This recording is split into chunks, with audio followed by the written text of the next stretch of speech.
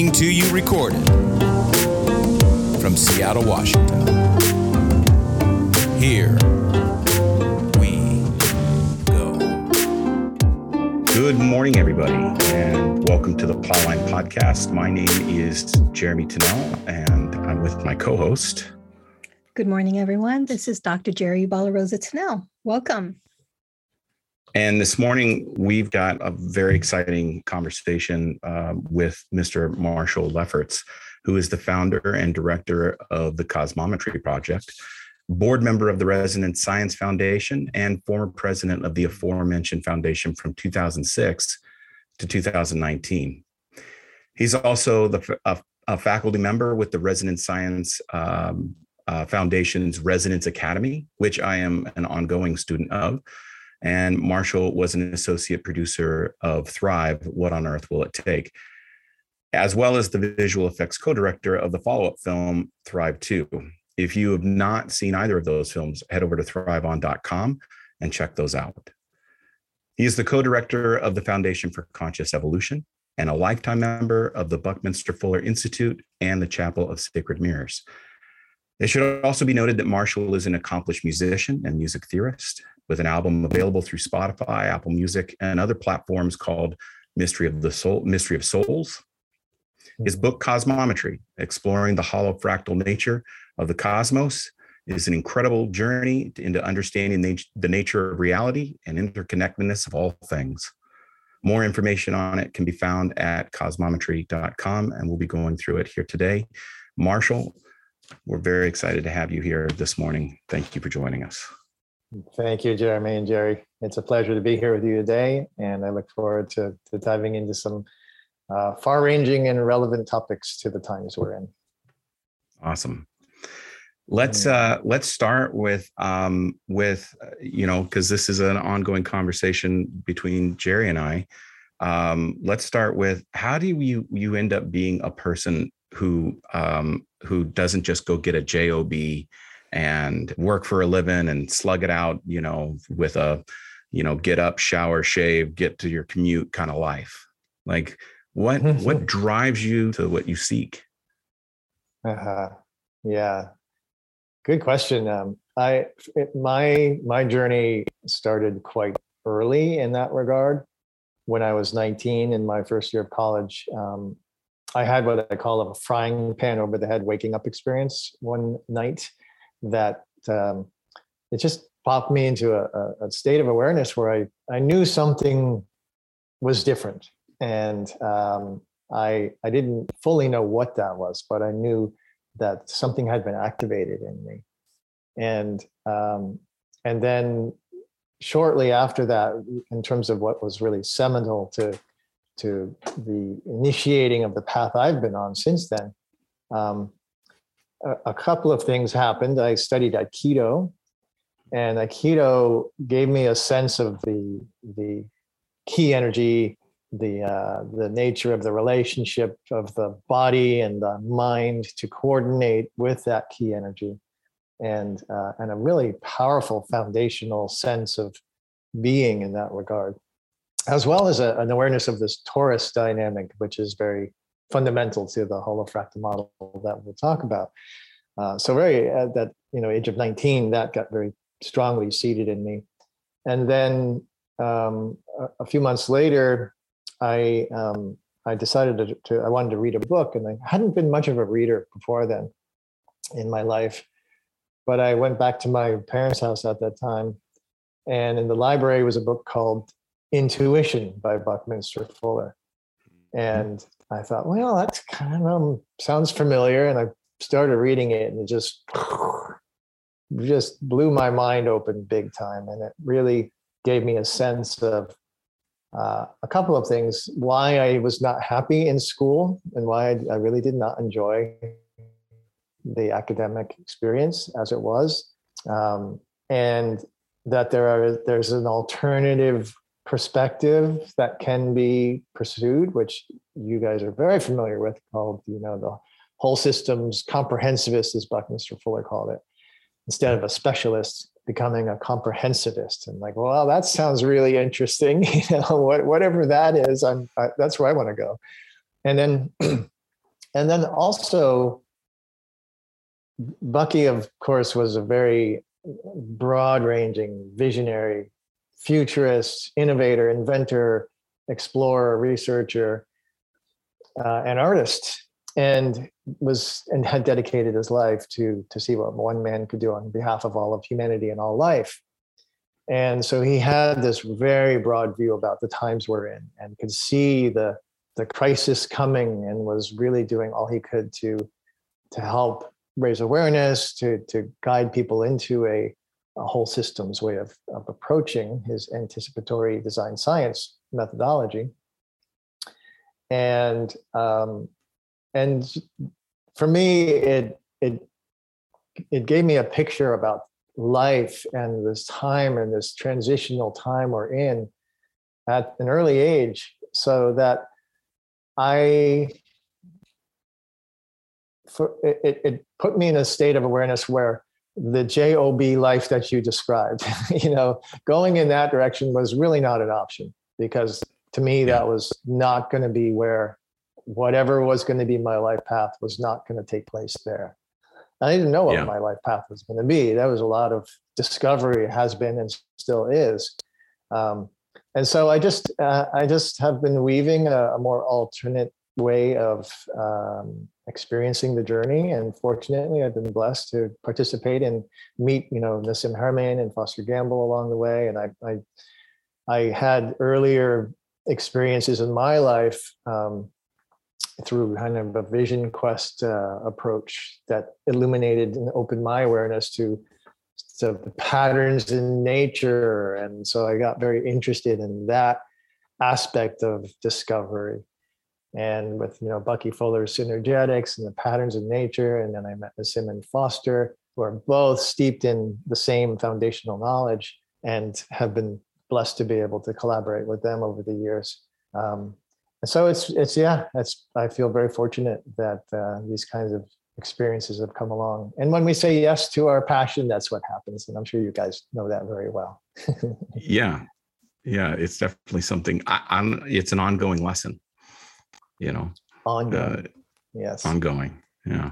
Marshall, you said some things that just resonated with me. That whole thing, pan on the head in the middle of the night kind of thing, right? To me, it's like that's, so born and raised in Hawaii, I have a very strong indigenous lens. And so I come into the work with that lens. And when I have that spark at 3:00 in the morning, that's the ancestors saying, hey, you've got some shit you need to do, right? And then also with the Aikido, I'm an instructor in the Wing Chun system. So the redirection of energy, and how when energy comes towards me, feeling that energy, right? In Hawaii, we call this energy mana. And it exists within everything that is alive around us. And so just resonating with that and that life path where I just defended my dissertation. I was with the California Institute of Integral Studies, and my doctorate is in transformative studies and consciousness. I couldn't find myself in a traditional school, in a traditional institution, because it was too narrow for me. And every time I would think about how processes and policies and everything was put together, and how we would have to wake up in the morning and go to a job and do all of these things, my mind would go beyond the boundaries that was placed on me. And I would find myself feeling very constricted. And so I needed to find a place where I could feel alive and be able to step in between the nuances and the abyss of systems and designing systems. Because, in our world, we talk a lot about systems change, and we need to change the system, or the system's broken. And I'm like, the system's not broken. The system is doing exactly what the system was designed to do, whatever that is. So what you were saying was just resonating with me, and that course of life. Yes. So thank you for sharing that. You're very welcome. I can tell from the little we're, beginning to get to know each other, and what I've learned from your website and discussion with Jeremy, that, you've been in a similar journey, because in order to even go down this path, you have to have had an awakening, so to speak, of a state of awareness that does incorporate the wholeness into everything that then gets viewed and analyzed and pursued, which is both a systems level, and then the holistic, unified, synergetic aspect of it that goes beyond the system itself, and to hold all of that in our awareness is, it's. I was going to say it's an interesting challenge, but it's not necessarily a challenge. It's just a different perspective to hold in the world that we live in. It's cultivating a new paradigm for oneself. I mean, the mainstream paradigm that we live in wants to cultivate a linear or a deconstructionist, if you've had an opportunity to go maybe to college, critical thinking deconstructionist point of view. And that works really well for hierarchical capitalistic systems that are utilizing a fiat currency in order to pay for things that they're digging out of the ground to burn. That system doesn't work real well for people. It leaves us kind of hanging. Yeah, it's incomplete.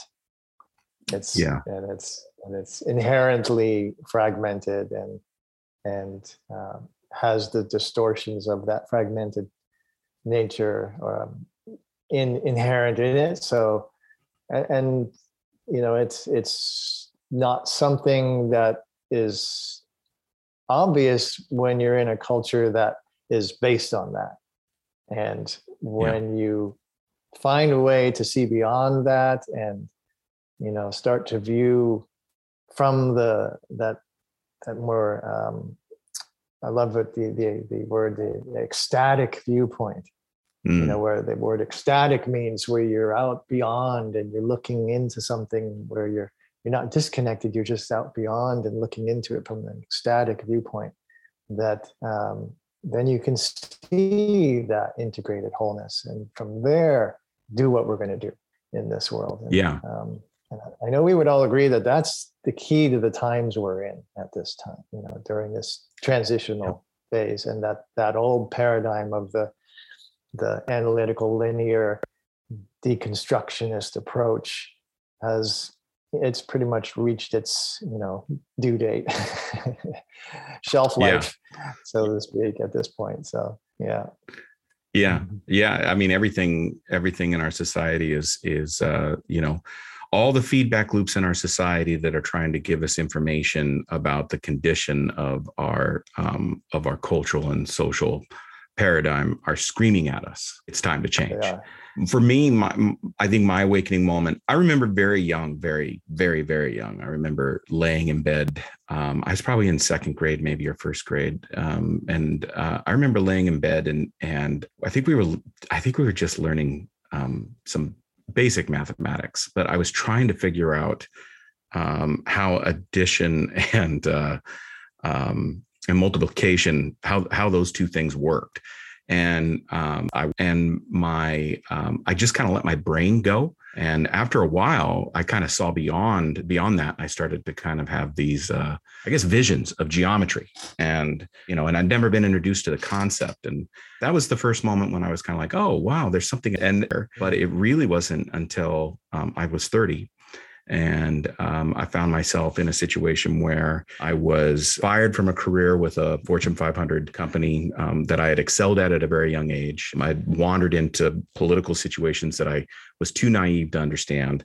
I was getting a divorce from somebody that I shouldn't have married in the first place. I grew up in the church and was involved in the church heavily. Until Easter Sunday, the pastor decided to do a delivery message saying he will no longer be there. And everybody in the congregation suddenly was like, it's an affair. Those moments, which all happened at the same time, those moments made me go, this whole paradigm I'm living in sucks. This doesn't work. Everything I built my foundation on just fell apart. I'm done. And so I walked away, and Jerry and I met not long after that and started, both of us kind of started this journey together. She had just become a Sifu, a Kung Fu master, with Wing Chun. And I think we watched Matrix. We watched the Matrix. No, it wasn't. We did watch the Matrix, but it wasn't the Matrix. It was that.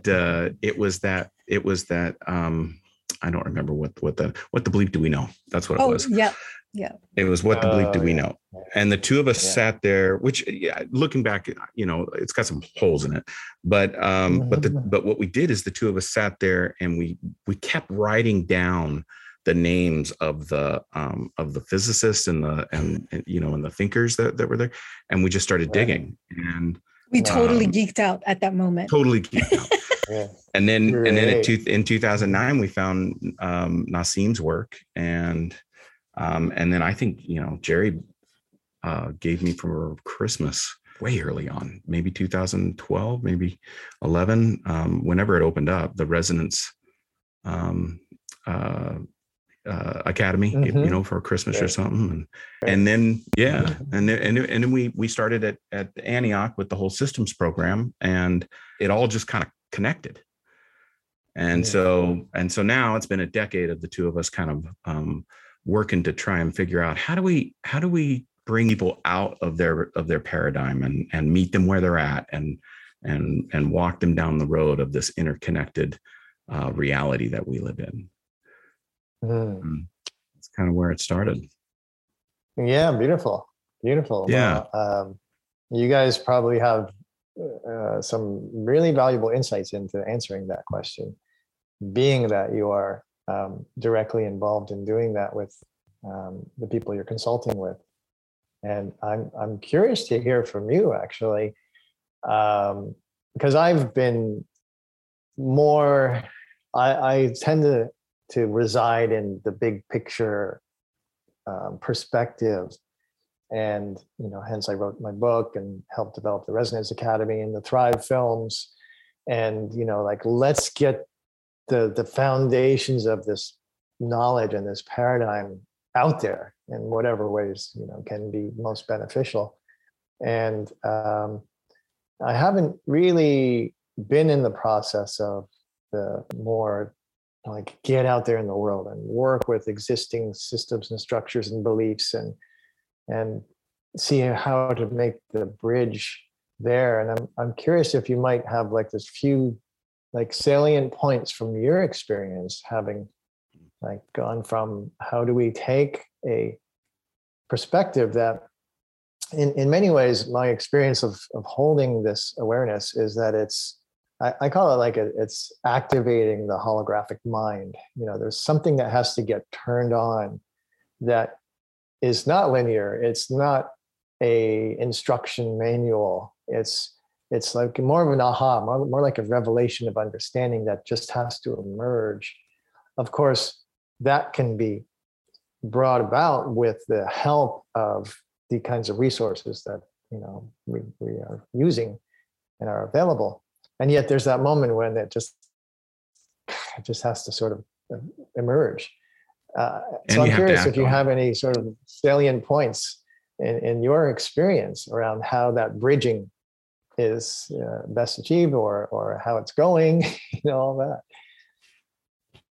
Jerry, what do you think? Well, it's that's a great question. When we did get into this work, I came from this very linear perspective where it was, this is what's going in, this is what should be coming out. This is what I'm giving you. This is a theory I'm giving you. This is what the outcome should be. And then in the midst of that is oh shoot, wait a minute, hold on. It's not happening that way. I can give people information, but how they receive the information, how they process the information is going to be dependent on all of the different narratives and stories and experiences that they've had from the past. And so being able to meet them, where they're at and moving them is realizing that energy can be manipulated.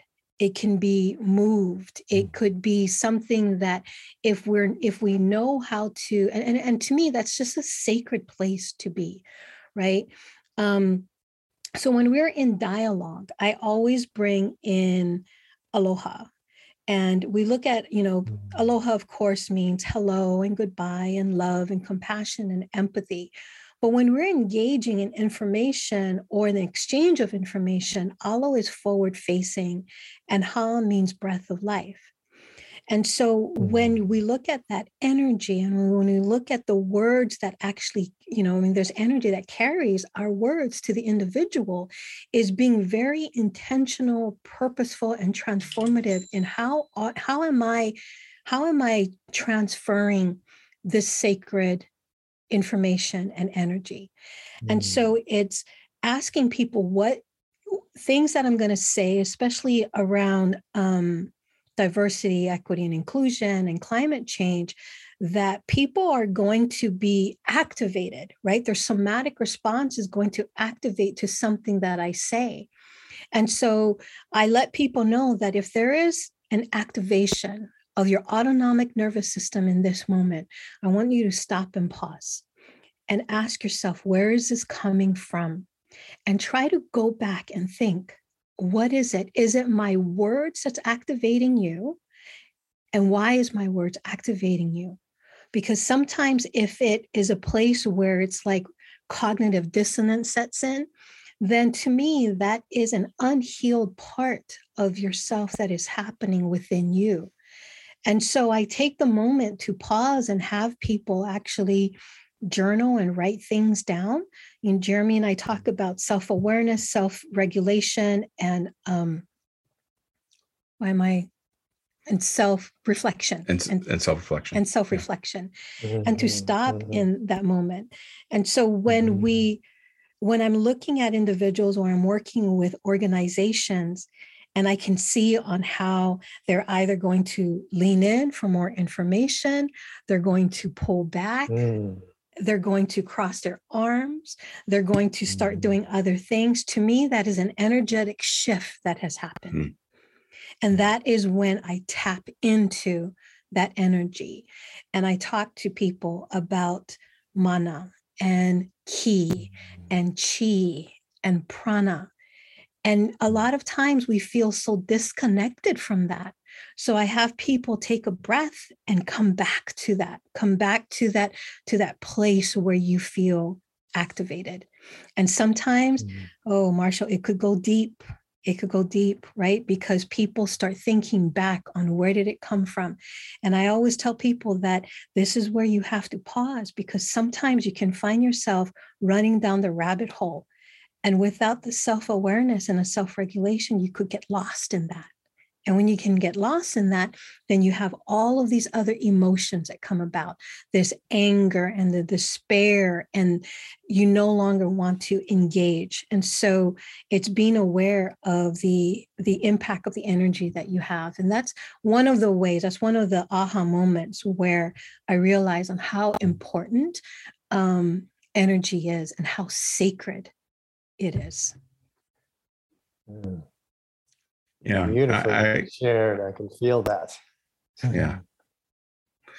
I also think one of the things we do is we try and when we're talking systems with folks, we introduce them to the idea that we talk about systems change all the time. It's a water cooler conversation, but the reality is that changing policy, procedure, presidential candidates, people in office, whatever the case might be, these are technical fixes. These aren't system changes. And the only true way in order to create systems change is is through the leverage point that you have available. And that leverage point is this way. It's not this way. It's not outside yourself. It's inside yourself. And so when we're focusing on self-reflection, self-regulation, and self-awareness, and trying to cultivate in them is that how did you describe it? The holofractal mind? Is that what you said? That's actually probably a better name. I said holographic, but I actually like it's more appropriately a holofractal mind. Yeah. Yeah. Right. Like what we're trying to do is we're trying to turn that on. In my mind, and from my experience, I think that kind of has to happen. It can happen a whole bunch of different ways, right? But getting them to recognize that this voice in their head is not necessarily them. That if they can become aware of it, then begin to interrogate it. The guiding principles of aloha that Jerry wrote into her dissertation, this idea of aloha, forward facing, breath of life, sharing that. So if we can activate it, then we can introduce these deeper ideas. Mm-hmm. And it's so powerful too. I always ask people, it's like, when we're like at work and we're just like kind of like running around every single day, I said, how do you feel that moment when you just step outside and away and you just take that breath of fresh air? And they're like, well, yeah, I feel good. I said, okay, so now you're connected to the cosmos. They're like, wait, how did I just connect to the cosmos? I'm like, you just connected to the air. You connected to the vibration of nature that is all the way around us. I said, where do you go? Where do you find healing in nature? People say they go to the trees. I go to the water. And I'm like, and what do you like about that? They're like, well, I said, what time of day do you like to go? I like to go in the morning when there's dew on the leaves and it's misty. And I'm like, I like to go at sunset when I see the sun that is just about to set and things are starting to calm down. I can feel my body just calming down. And I'm like, well, do you not all think that there's a connection to the nature around us? Now let's go a little deeper, go a little further. What happens if you're sitting next to a water that is polluted with chemicals? Where is that going? Right? Does it go downstream? Who lives downstream? And I can keep going and going and going, but it's a beautiful process if we allow ourselves to be open to that. Beautiful. Just to say, I lived on the Big Island for 4 years, so I have a taste of what the aloha spirit and presence is. I can't say I'm steeped because, it takes a lot longer to really get in there. But wow, such a special time in my life. Yeah. Which part of the island did you live on the Big Island? I was in the South Kona. Oh, nice. Okay. Down by Kealakekua Bay and yes, that whole area. Mm-hmm. Honana. Yes, beautiful. Yeah. We like the Big Island a lot. Oh, yeah. It's what a place. It's a pretty great place. Yeah. Yeah. Is that when you were serving as president with the Resident Science Foundation? Yeah, it began in 2006 when Nassim was setting up a facility on the Big Island, had a sponsor there. And so we were literally building buildings, homes, offices, laboratory. So I helped. I wasn't full-time into that process, but I was co-director of the Foundation for Conscious Evolution with Barbara Marx Hubbard. And the co-director was Teresa Collins, who I don't know if you know her yet, but she's presently co-founder of the Global Coherence Pulse, which is a really wonderful monthly offering that you can check into. And so she and I moved there together at that time, and just immersed in both working with Nassim and the team to help set things up for that phase of his research, and then just immersing in the water, like you were just saying, Jerry. Just the elements there, and it's a powerful place to experience just what you're talking about, because it's really the most intense place I've ever lived. Because of that volcanic, fiery foundational undercurrent, and not even under, it's like in your face. Even just the lava itself that's there, you're like, you stub your toe, you're like, oh man, this stuff is so unforgiving. And and then the water and the balance that it brings, and all the elements are just so strong there. So you really get such a deep, visceral experience of that interconnection and that relationship to all of it. And then that you were talking about, the self-awareness and self-reflection and self-guidance, that you have to deal with it there. It's just part of the energy that comes up. So I always so grateful for the experiences I had there. Yeah.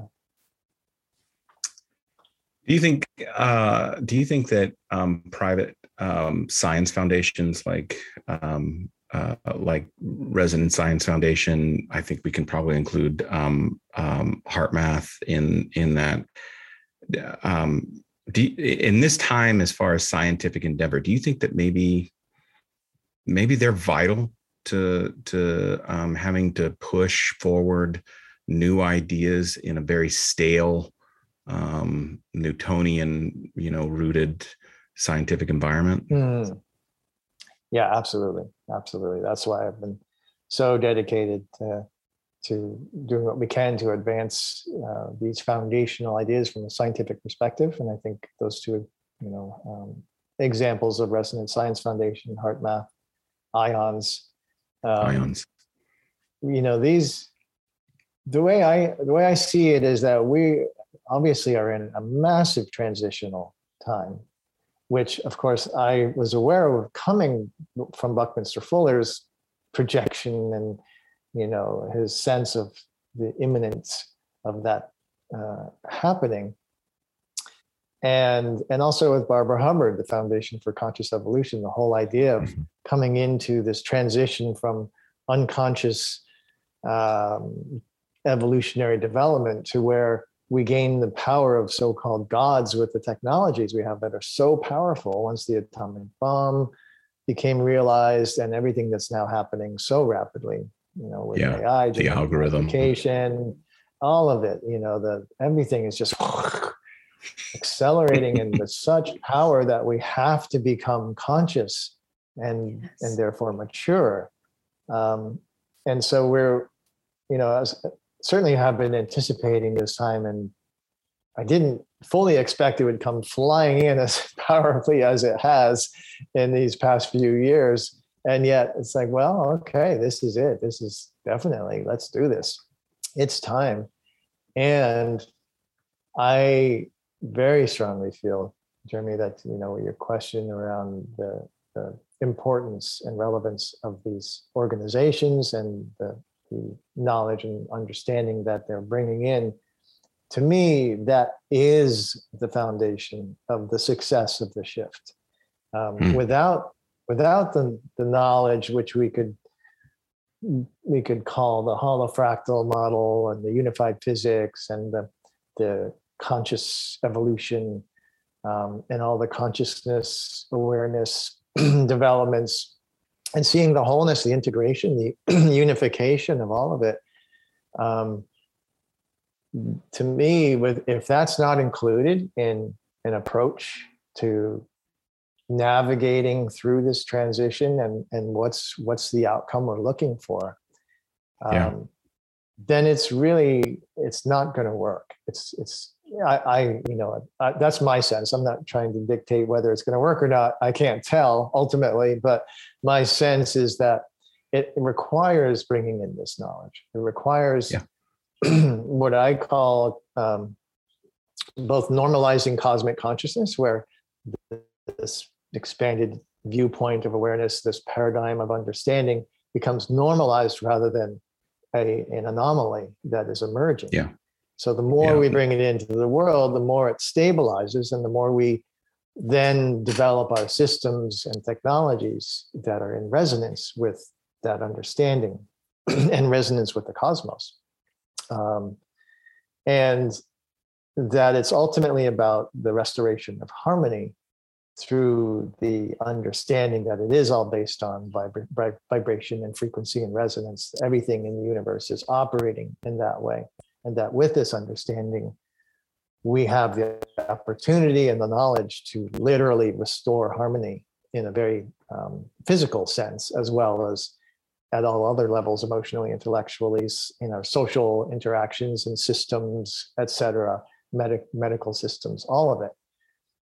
And that's required in my view. It's not the optional thing. And other things that are being pursued, for example, I would even say like solar and wind technologies as solutions to the climate crisis, to making a shift into regenerative technologies. Those are still they're coming up short. They will come up short.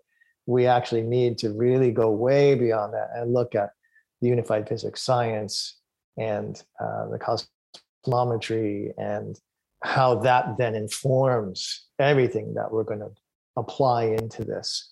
So I'm very strongly, of that viewpoint in this regard during these times.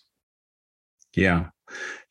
I think we are too. And I think it speaks to what Buckminster Fuller said when he said, and I'm not going to quote this exactly, but, you don't change a system by dismantling the system. You change it by building a system next to it that makes the old system obsolete. Exactly. Yeah. And I know I hacked that, right. but I got the right idea. No, that was a good hack. Yeah, that was a good hack. Yeah. And that's what the idea of this is, right? The idea of this is with private science foundations and the science itself, this is about I love the idea that mainstream science will suddenly wake up and say, oh, you know what? Maybe with this CERN thing, we're pursuing the wrong thing. And sure, we've spent so much money, but maybe we can shift. But I think money is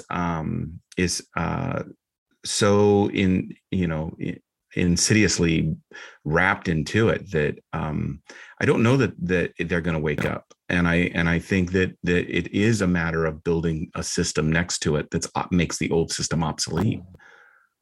Mm-hmm. No, I think you're absolutely right. And that's just the tenacity of the old paradigm that doesn't want to, if you have a certain kind of power in that system, the money that can afford a CERN and the mission to operate that device in order to pursue a certain kind of science research, that's not something you're readily going to just abandon when the obsolescence is right around the corner, which it is actually. With Nassim's unified physics theory, it makes the need for such kinds of research not really necessary. And that's very threatening. And so the whole money aspect, and even in academia as well, the past 100 years of quantum mechanical theory, string theory, and others that have been seeking this unified model and falling short they're falling short are very well funded in the case of like string theory, which has millions of dollars have gone into it and not one experimental evidence of it being correct ever. And so it's like, okay, why is that happening? And then of course in academia, then there's the same threat of the obsolescence of an academic careers, and a paradigm of research that becomes irrelevant once a more holistic and truly accurate model comes in, which is what's happening right now. So all those reasons make for a very dynamic process that we're in with some of that inertia, as you're talking about. Yeah. Jerry, are you wearing your art crystal? I am. Yeah. I mean, so string theory, I mean, it should be the mission, I think, of any scientific endeavor and theory, in order to at some point make its way to practical application. And I think that's one of the things that is extraordinarily exciting about holofractal theory and the work of the Resonance Science Foundation and yourself and Nassim and so many others is it's bearing fruit.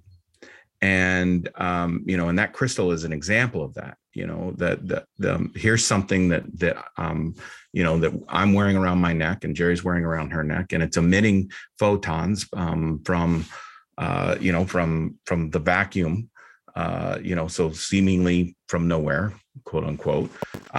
It has extraordinary applications when it comes to restructuring water, when it comes to the potential of plant yield.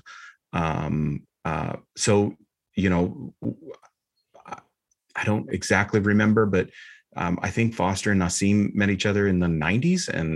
And so here we are, it's 2020, and here's a practical, real application that I think can be scaled. I think it can be scaled. Yeah, you're correct. Yeah. So for the listeners who aren't aware of the ARC crystal, is a technology that was developed by Nassim and his team. It stands for Advanced Resonance Kinetics, and it's a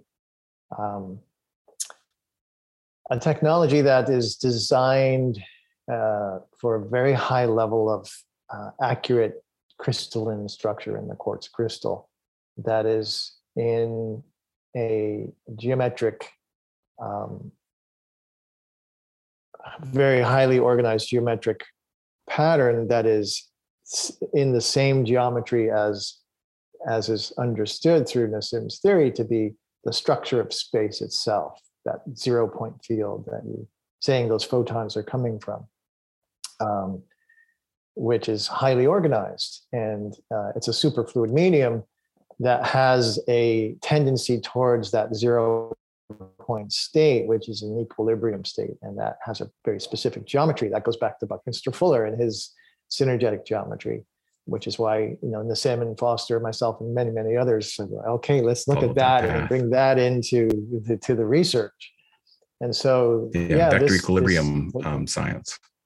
Exactly right. The vector equilibrium, which is the geometry of what Bucky called the zero phase, meaning that's equilibrium state where there's no fluctuation, and that the universe is manifesting as it fluctuates on either side of that zero, in oscillation, and that the underlying field is in that geometry and extends. We have a wonderful animation in Thrive 2 where we show what that looks like when you extend that equilibrium geometry out, and it can get again, awaken a sense of, oh, I see how this actually could work. There is a very foundational logic to it. And so the ARC crystal is really just a device that resonates with that underlying field to create a coherent exchange of information, which we might call photons or energy. And information is just an aspect of the coherent, coordinating nature of how the universe operates. And so it sets up that relationship, and as well, as you said, it structures the water to become more informationally efficient. And that will structure the water in our bodies or in a glass of water when you put it on the crystal, when you water plants and all that. Then we start to see these beneficial effects that they have done some great research to show that it is truly working. And yes, it is scalable. And Nassim has for many years been developing what he calls the resonator. What's his long name? I don't think I can remember the full name of it right now.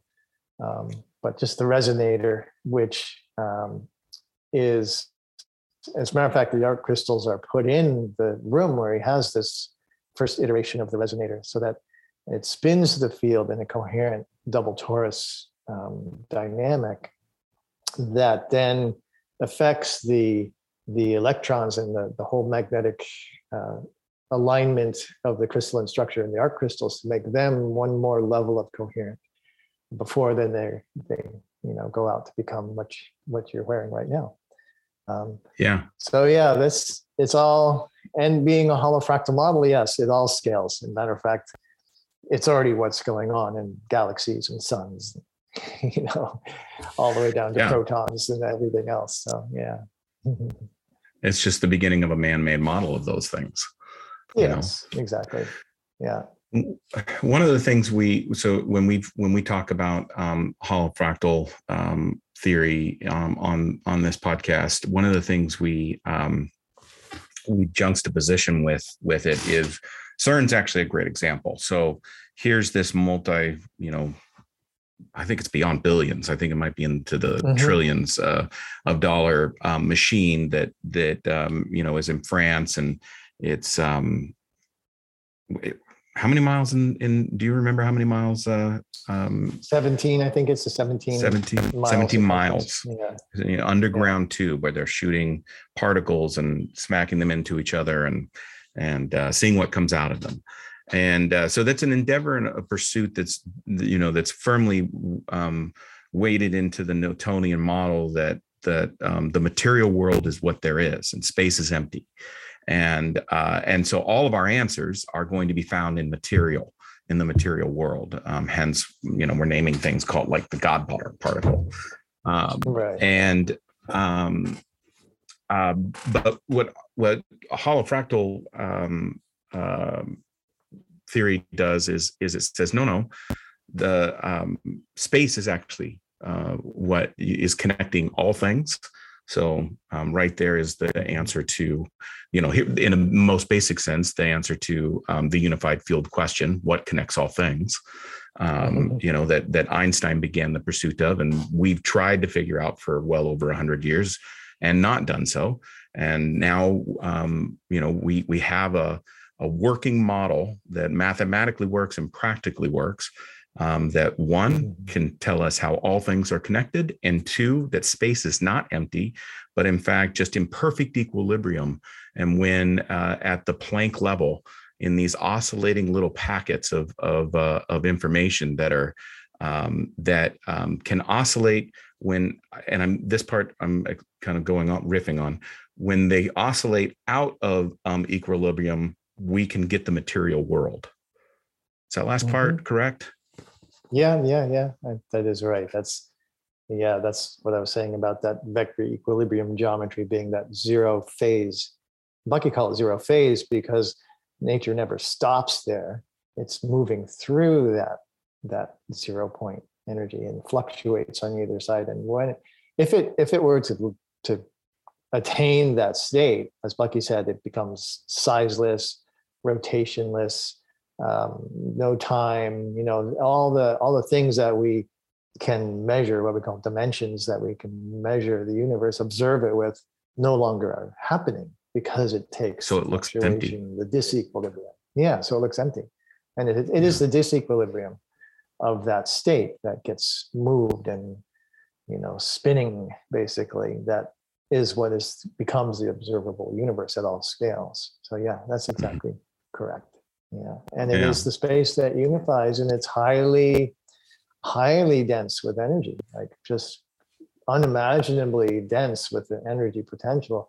And what we observe, of course, in mainstream physics, they say it's only 4% of what is required to have the physics of the universe as it's observed work. You need dark matter and dark energy, which they haven't figured out what they are. So they call them dark, it's just a lack of a better dark, right? Description. Yeah. Yet they know that these forces are required in order for the way that the observed universe is functioning to do what it does.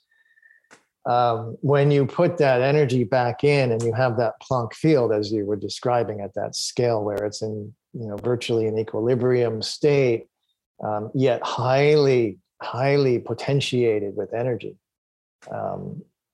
And then that starts to move, then it manifests. The space is literally kind of forming and bringing together the material universe. Instead of like the material universe being the thing and then it's empty between it, it's really, it's the other way around. You see how that great, vast, oceanic universal potential just is manifesting into what we see as the 4% that we can, directly observe so far. Maybe someday we'll be able to observe the underlying energy, but it's all there, co-moving and co-coordinating to create those dynamics that, and Nassim's, his theory there's a paper called the vacuum catastrophe, or let's see, it has to do with that whole idea of the vacuum catastrophe. I can't remember the name right now.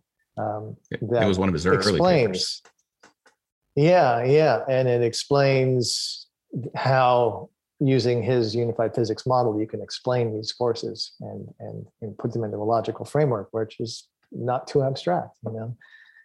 It's not reaching for made up, contrived abstractions in order to answer, what is this? So, and he has also a new paper.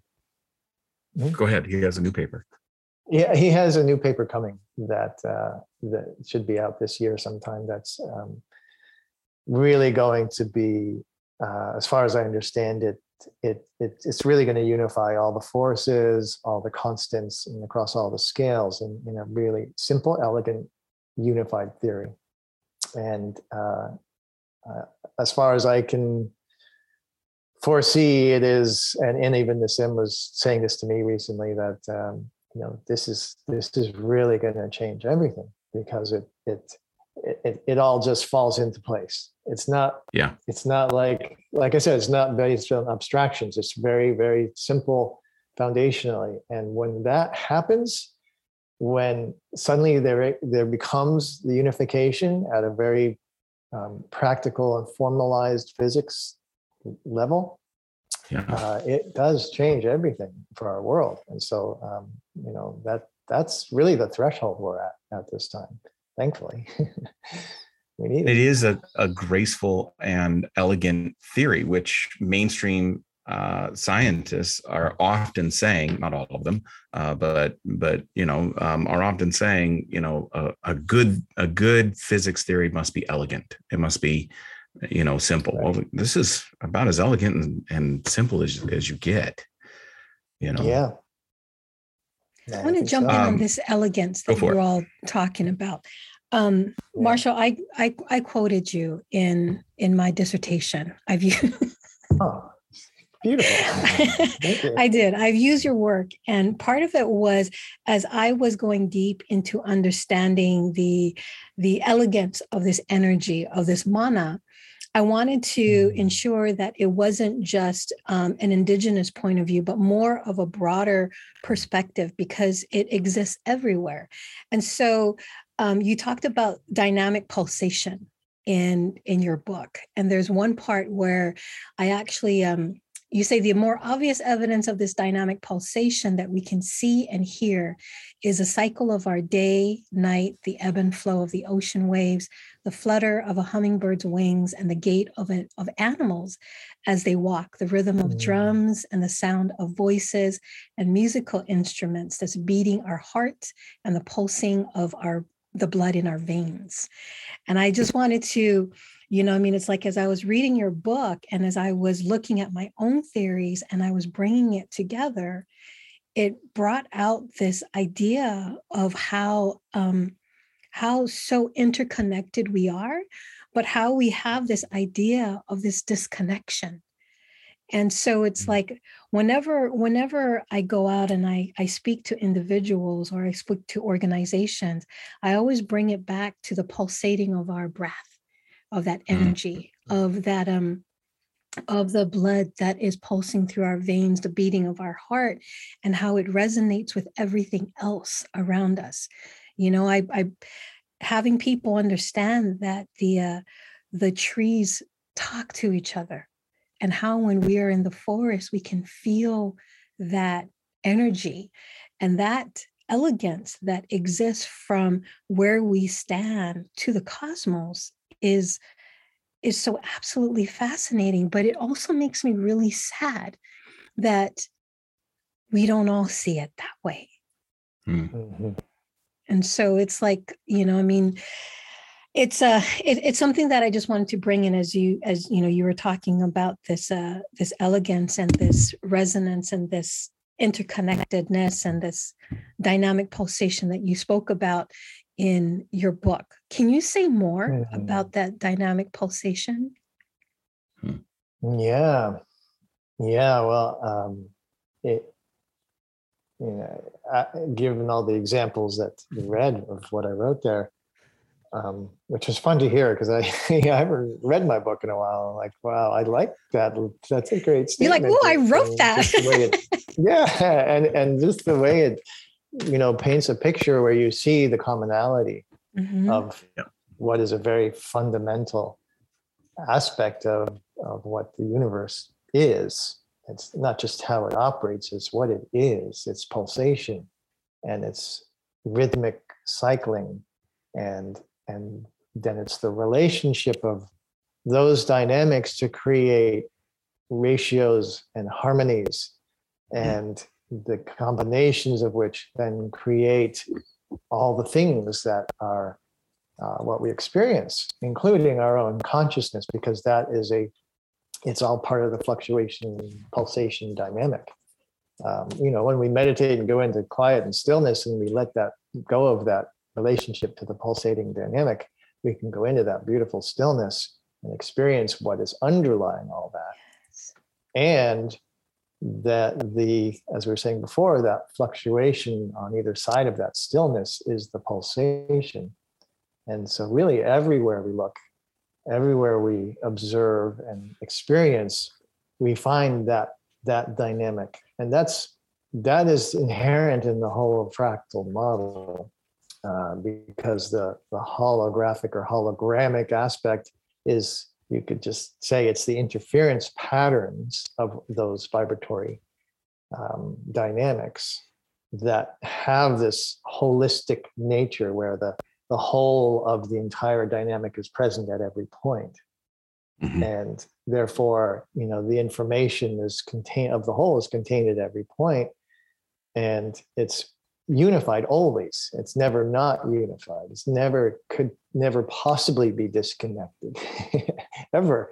And then the same thing is with the fractal nature, where that same pattern repeats at all scales, is how it's organizing across scales, yet it is the same fundamental pulsation dynamic.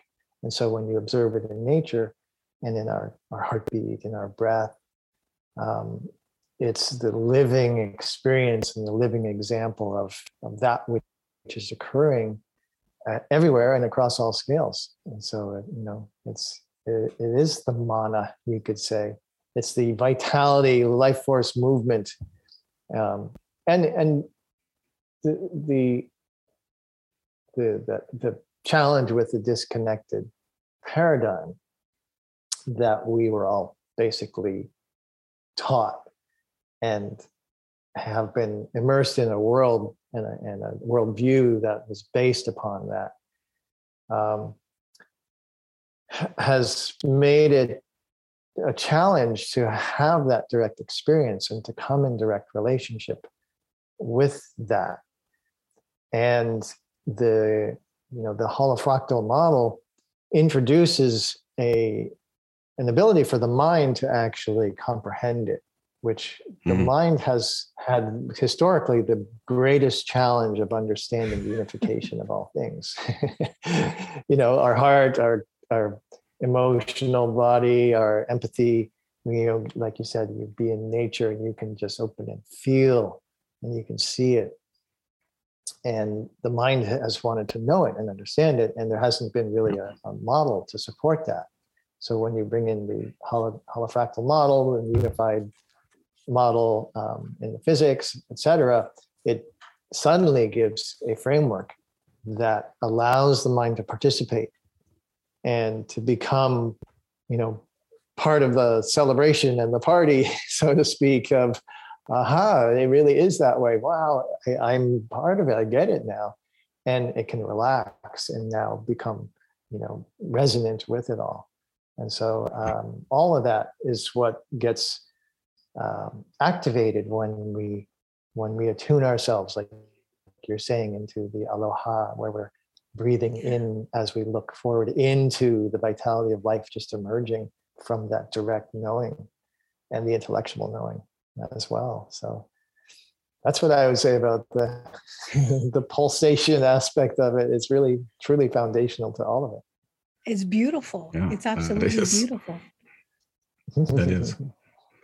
One of the things, so we do, we talk about whole systems, but we also talk about, we do equity work, and but we do equity work from two different standpoints that I think are a little non-traditional. The first is we do it from a perspective of personal accountability that goes back to the idea of the only entry point into the system is here. You want to change the system, you have to change this. The second is colonization is a wonderful. I don't think I've used those two words together in a long time. Colonization is a wonderful example of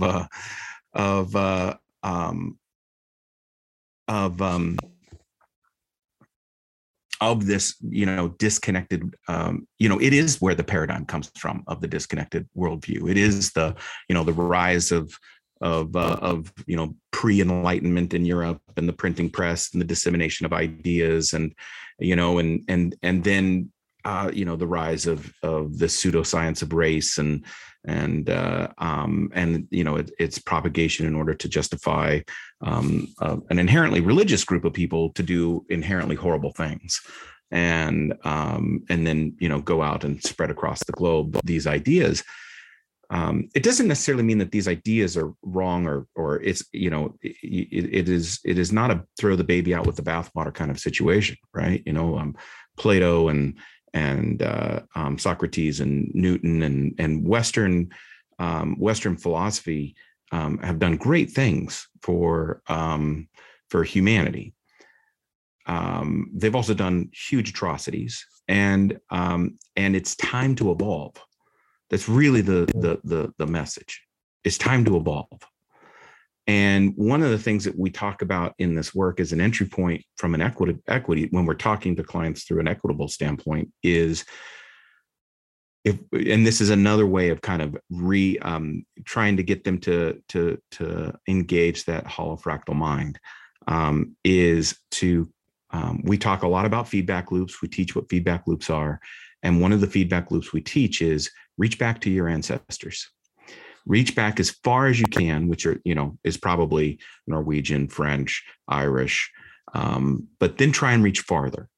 What tribe were they from?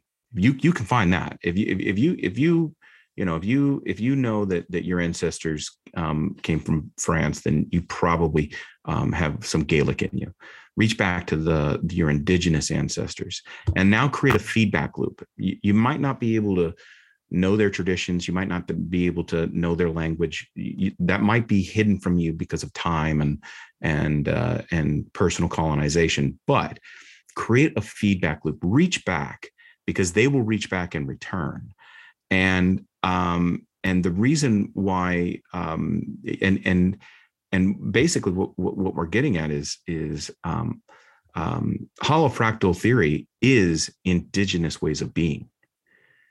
It is in many respects colonized cultures reawakening to indigenous ways of being, indigenous ways of understanding the universe, because we let them go. We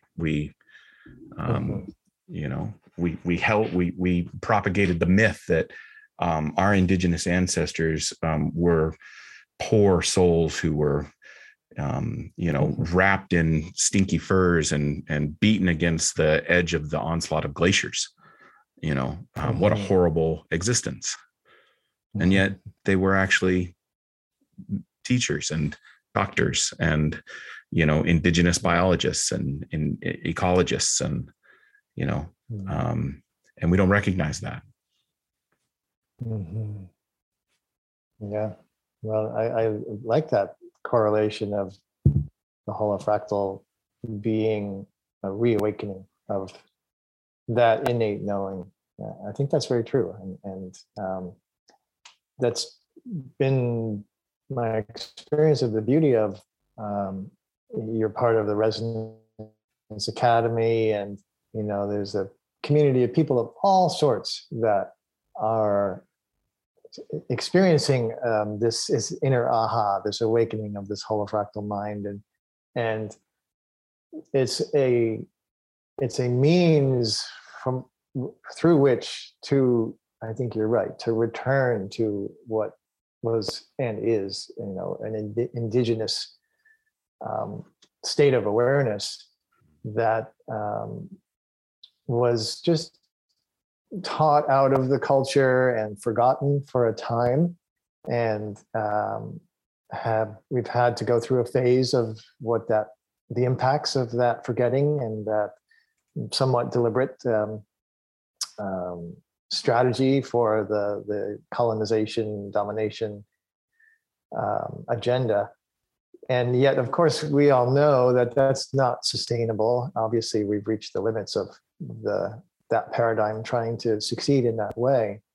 And so both through the traditional cultural indigenous methodologies that are also emerging rapidly around the world at this time, and the scientific model that meets it seamlessly and unifies, both hemispheres into to the unified understanding.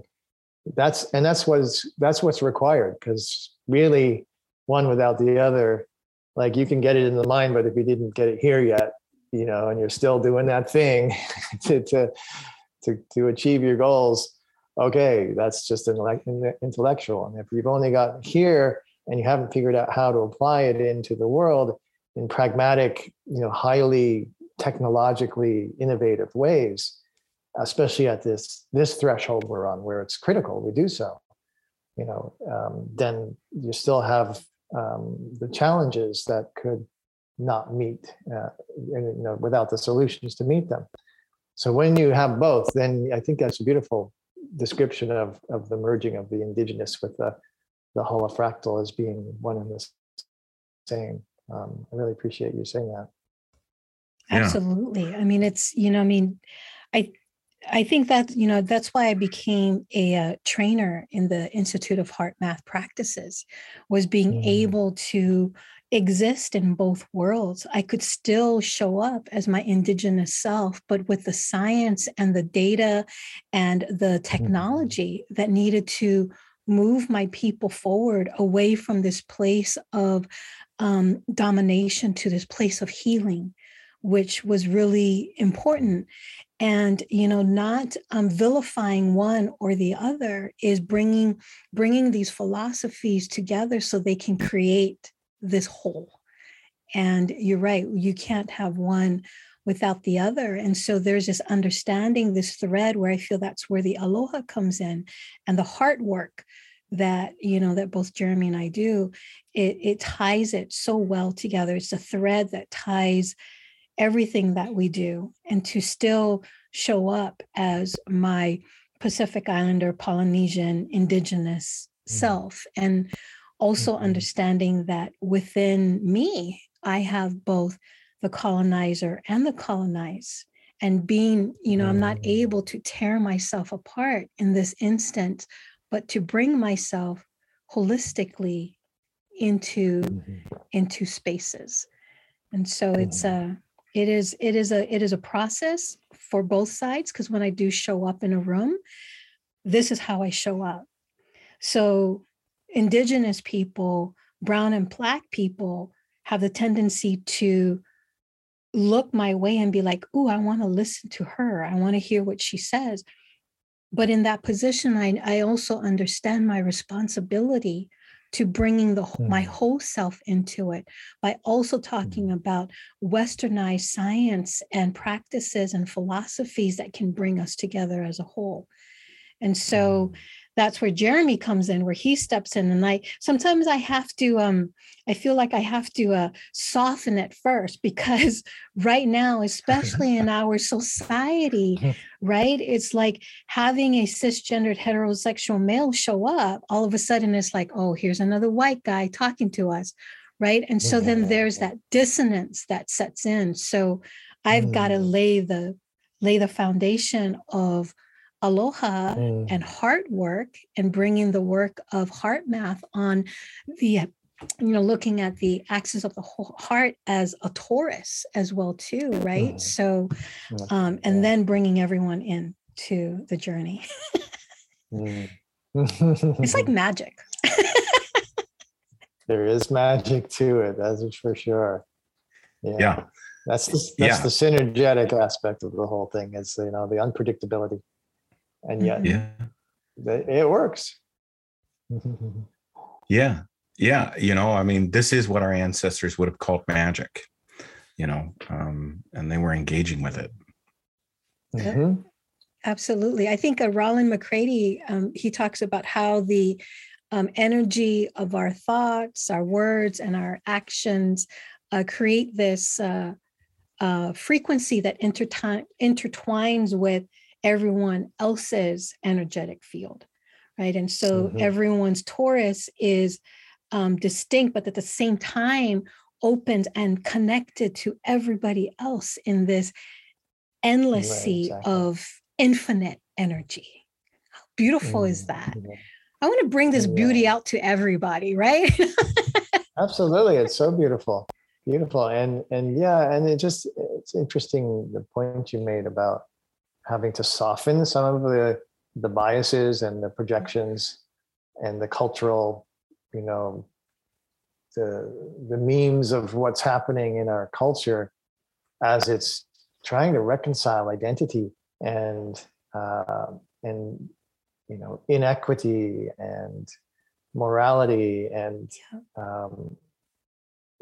while in a process, I believe, of having to, by some necessity, transcend a lot of those perceptions and projections in order to get beyond this phase of our conscious evolution, where there's a certain immaturity in all of that.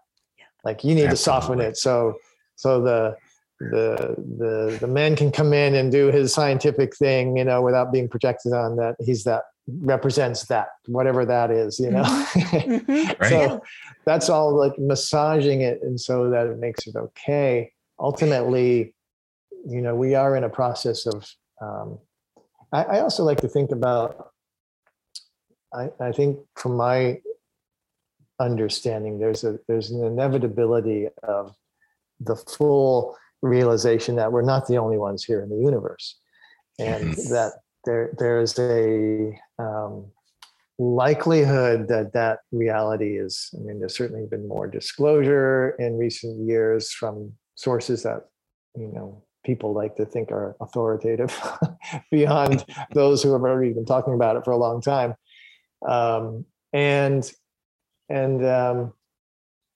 With that, when that becomes true, and when humans, through understanding through the unified physics theory, we now can understand how do you make gravity go in that direction rather than in this direction. And when you can do that, now you can have propulsion and travel that goes off the planet. So I often like to think about what happens to our identity when we leave this planet and we go and interact far away on a whole different scale of reality. And then we look back, and all these things that are so important to us on this planet, religions and philosophies and social, projections and identities, become very localized. They just exist on this cute little planet over here, and it's very relative to an experience that we make so much out of right now.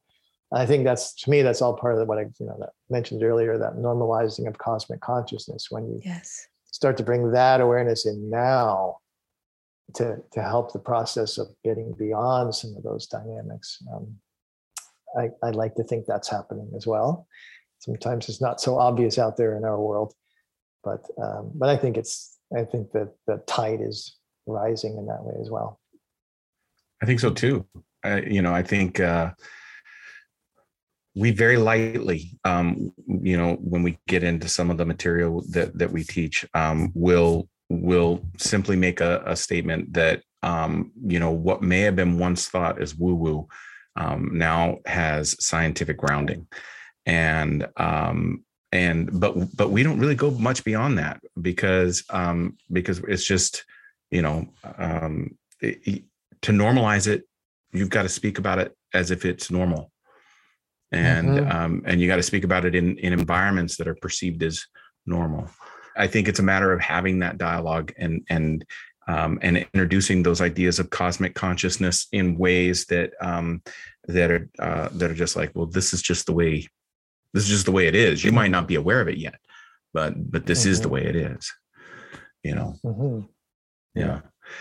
Exactly right. I want to read something to your book. I think we got a little bit more time, and before we wrap up, and I want to talk a little bit about cosmometry before we do.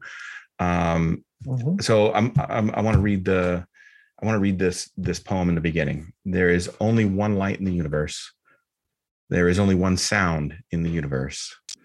There is only one magnetism in the universe. There is only one electricity in the universe. There is only one gravity in the universe. There is only one matter in the universe. There is only one hologram in the universe. There is only one intelligence in the universe. There is only one consciousness in the universe. There is only one love in the universe. There is only one song in the universe. There is only one thing going on in the universe. This book is dedicated to that one thing. So you open the book and you start laying some groundwork. And for those folks on video, this is the book. And you start laying the groundwork, and you start talking about holofractal theory, and you dive in beautiful ways, and you land this book. And this is kind of what Jerry was talking about, that you land this book by literally on the runway of that poem that you started with, right? This idea about time and space and rhythm and sound and then you dive into music and then color. In particular, you quote this January 18th paper entitled K2-138 System, the nearest resonant chain of 5 subnewtonian planets discovered by citizen science, which was published in the Astrophysical Journal. 5 planets that are transiting days, forming an unbroken chain of near 3-2 resonance. All of these planets have orbital periods that are in near perfect fifth ratios of each other. And that's just one tiny example, right? Of when we're looking out into the universe and we apply this paradigm to it, what we're seeing is resonance that is not reminiscent of, but is music. That's an incredible idea. It's an incredible idea, and I think once we really embrace it, it becomes very obvious, and that it's a little humorous that it's taking a while to really get that in some ways, when for quite some time we've understood that the whole thing is a vibratory resonating system, and that, as I write in there, that we humans didn't discover music, or we didn't invent music. We discovered music.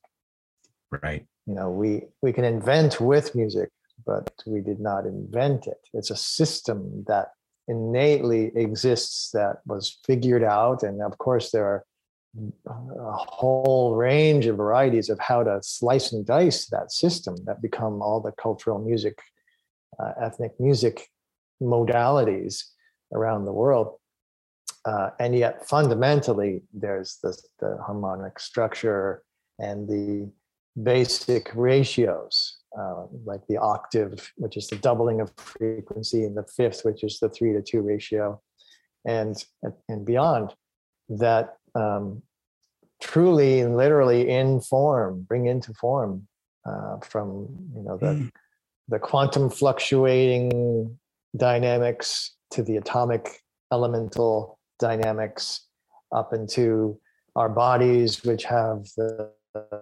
frequencies in the organs and the whole rhythmic pulsations, as we were talking about before, and up into the dynamics of seasons and the planets rotating around, orbiting around the suns and stars, and the solar systems that organize innately. And one of my great teachers in this understanding, Richard Merrick, who I quote a lot in my book, from his book called Interference, a grand musical scientific theory, I think is the subtitle, really explains how that dynamic works and why it works that way. And then all of a sudden you realize, boy, that informs everything.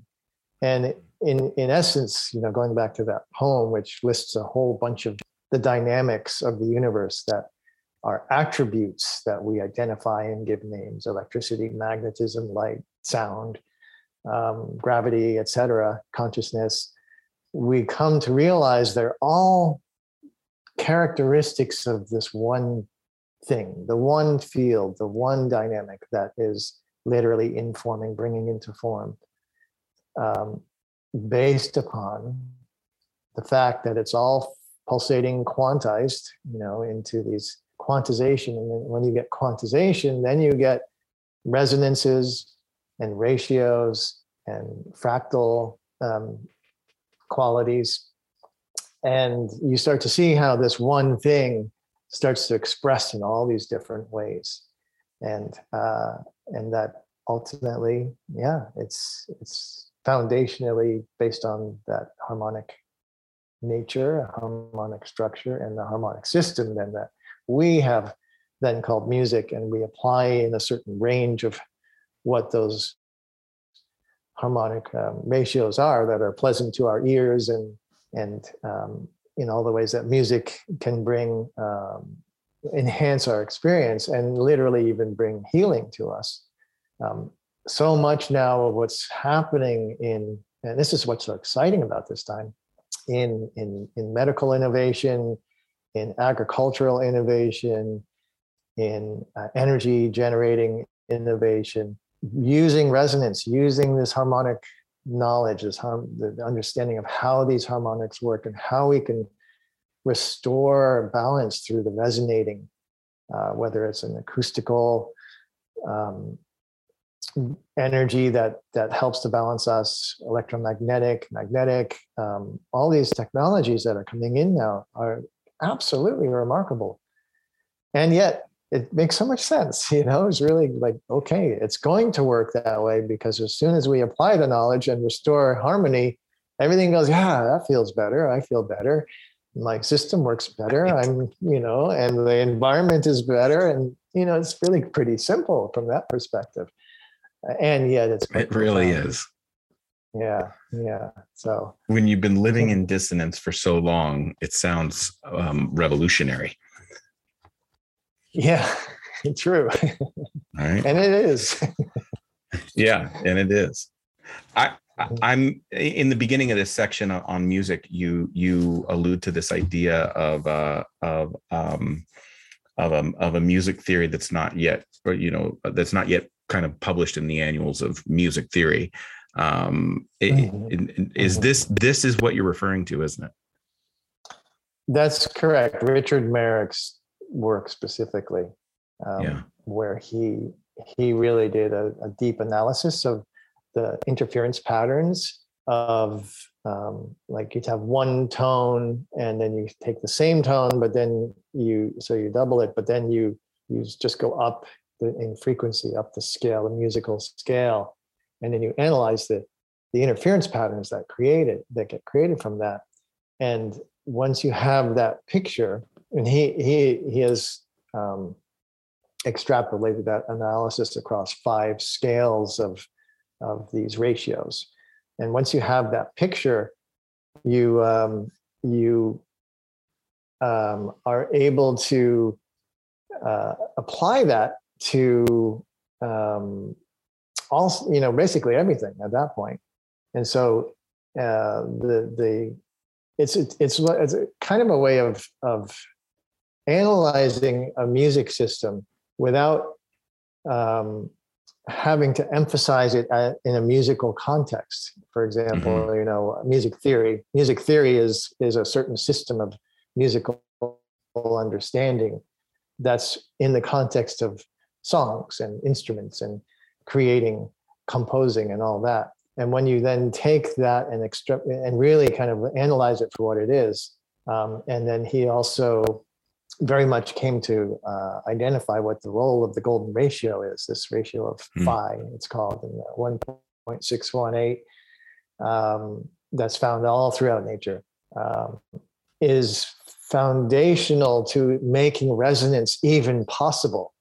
And so now you've got a whole broader perspective of what is this whole idea of a music theory that is actually informing the universe's resonating, creating processes, and just profound and definitely not taught in music schools yet. No, but I think it ought to be. Yeah. No, but either is the concept of phi in our mathematics. Like, why in the world was that if I left out of high school mathematics? Exactly right. Yeah. Yeah. Well, there are some scientists who called it the religion of phi because they were very, disturbed that there might be such a universal pattern that, might suggest that there was some higher intelligence that somehow introduced that into this random chaotic system. That, like, where did they come from? No, we don't want to look at that. And this is what I love about what Richard Merrick really shows, how it has actually a very specific function in the physics of the universe. And it was the first time I ever heard anybody describe that function in the relationship to the vibratory dynamics of the phi ratio. And once you have that, again, it allows your mind to accept it. Whereas if you don't have it and you think it's some mystical, strange, divine ratio, then the scientists get a little nervous at that point. Yeah. They don't like the idea of anything, any sort of higher power kind of idea that just isn't going to resonate with them. An intelligent design of some sort. Intelligent design, right? You move on to kind of before you kind of get into the human experience. Your last chapter is on cymatics. How come you chose to end with cymatics? In the music section of the book, yeah. Well, because cymatics, which is the art and science of making visible the geometric patterns of vibration, whether it's in a liquid medium or sometimes in a powder or sand on a plate. Yeah, where you introduce the sound and the resonating dynamics create these gorgeous, beautiful, highly symmetrical geometric patterns, which, especially when you see it in the fluid ones, where they're using water typically, you can very clearly see flower, threefold, fivefold, fourfold, sixfold flower patterns that you see right in nature. There's one example I have in the book of a tomato and a cymatic that my friend Eric Larson created. That was just such a remarkable direct correlation to the whole form and patterning of the tomato. It's like, that looks like a tomato. Let me put it there, and it's just boom, it's just almost perfect. So you just get to see now that, in foundational to the way I present cosmometry is that the physical universe is the acoustical aspect that you could call, the sound. It's the pressure, compression, dynamic that exists within the electromagnetic and is made of the electromagnetic as well. And therefore, the same dynamics we observe in cymatics would be at play and in the form and formation of the physical universe. So, and actually the science of tangible, too. cymatics is, yeah, it's exactly right. And it's a window into, well, how does that work?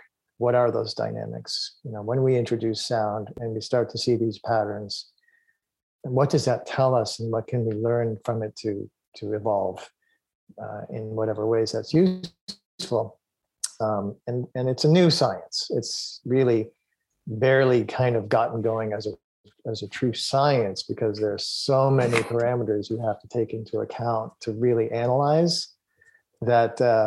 It's been more of an art and a discovery field, but nonetheless, it's so important. So that's why it's important to at least bring that into context within that part of the book. Yeah. I'm just going to hold it up for those of you that have an opportunity to see the video. That is tomato. That's the tomato, and that is the cymatic. Well, that's the original cymatic. I'm guessing that must be a colored version of it. That is just an overlay. That's an overlay of the tomato and the cymatic together. Yeah. It's literally just the two images put on top of each other there. Yeah, it's incredible.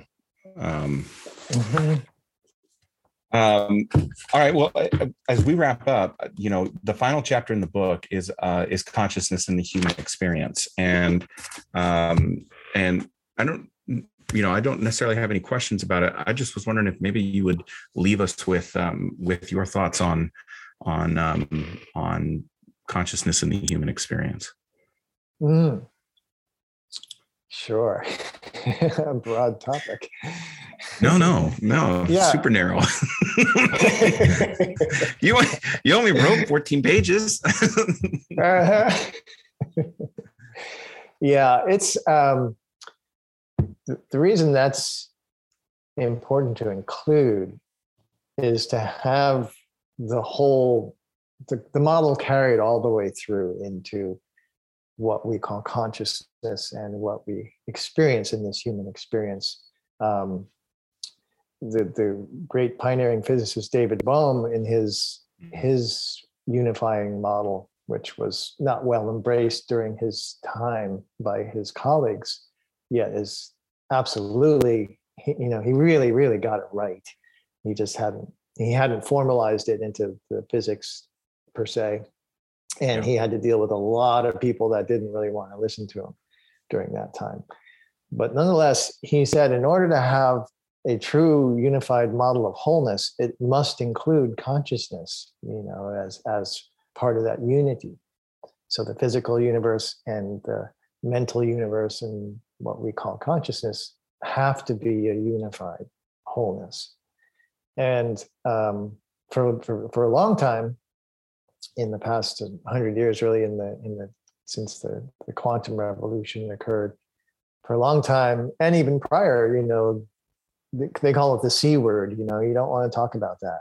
Don't try to address that hard problem of consciousness, because it starts to bleed over into the mystical, spiritual aspects that science has a hard time so far has had a bit of a hard time trying to reconcile. It's trying. When you have a model that foundationally has the information aspect, meaning you have this Planck field, this tiny little scale of fluctuations in the unified physics model can be considered the base level bits of information. It's an electromagnetic field, and that then forms acoustically, as in the model that I present, into the material universe. That the attributes of intelligence and awareness and self-reflectivity and the attributes of what we would call consciousness are found in the entire system of the universe. And therefore, what becomes proposed is that what we experience, the human experience of consciousness and intelligence, and I am aware that I'm aware, as Homo sapiens sapiens, that is, it's not an emergent property of the brain. It's that the brain and the nervous system and the heart and the gut, that whole antenna of our electrical body, is emergent from the field that is already intrinsically operating with the same attributes of what we call intelligence and consciousness. Yeah. And so we are a manifestation, and that, because that exists at all scales, the greater the complexity, the greater the informational dynamic complexity is developing, to the point where that feedback loop you were talking about becomes conscious of itself. Yes. And yes. then you get this kind of conscious awareness that we recognize as being what we call consciousness. And so so it's important that is weaved into the whole story, again, so the mind can finally get it and connect to the heart that already knows it, and the gut that doesn't lie to you. It's like right. It feels good or it doesn't feel good. Simple stuff. Very simple stuff. The body is telling you the truth at all times. The heart is informing you of what all that unified feeling nature is, and how to embrace it and accept it. And then the mind can say, yes, I see how this is all one and the same thing, and how it's permeating through. And again, this is where it requires a model that can explain it, basically. Right. So that the mind can begin to be, so the mind can accept the invitation to the party. Yeah, exactly. Beautifully said. Yeah. That's right. I think Nassim's quote, looking for consciousness in the brain is like looking for the radio announcer inside the radio. I mean, not everybody believes that. Neuroscience is still trying to pursue that idea, but that is the invitation. The invitation is, you are conscious and you are consciousness, and you are surrounded by a sea of consciousness, and your body and your heart aren't going to lie to you about that.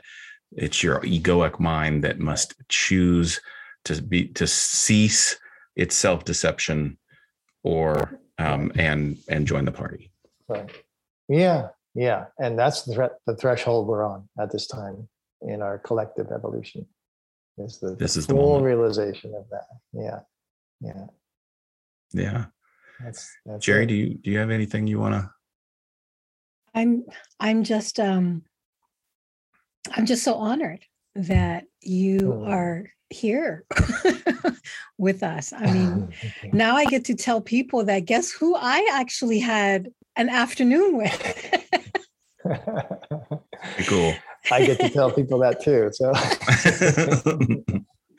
it is cool for you too. That's true. It really is. Listen, these are my favorite conversations, and to be with the two of you, to dive deeply into these with your already great understanding of this is of the greatest pleasure for me. So, and an honor as well, because we're all honored to be able to have this conversation and to do the part we are to bring this into the world. So I appreciate the reflection of me in that way, and I certainly reflect that back to you guys. And thank you so much. And thank you for inviting me into the conversation. Absolutely. And I hope we can continue this conversation. There's just so much more to be had, and so many different ways that we can bring this information to individuals who, and just the masses, because we imagine what our world would be like if we viewed it in a different lens, the way that we talk about the interconnectedness to everything. And I just wanted to And with Dr. Manu Aluli Meyer, she talks about the energy that lives within us contains this transformational power that helps us to have the determination to dream of a future where we become more enlightened by reconnecting to the energy that already exists out there. It also helps us connect to our genealogical past and our ancestral wisdom, which then can set the course and the trajectory for us to have greater confidence to challenge the status quo. So thank you so much for helping us challenge. Yes. Yes. It's like that strange attractor where we can put this out and say, and that's where we know where we're heading. Yes. And just let ourselves be drawn into it and invite our world to do so. Exactly. That's exactly it. It's an invitation. Well, as we close out, we want to thank Marshall for joining us again today for an awesome conversation. This really is some of our favorite conversations to have, and so the next podcast we're going to have Meredith Sands Keeter on board, and so we will be continuing this form of conversation in the form of body work and healing.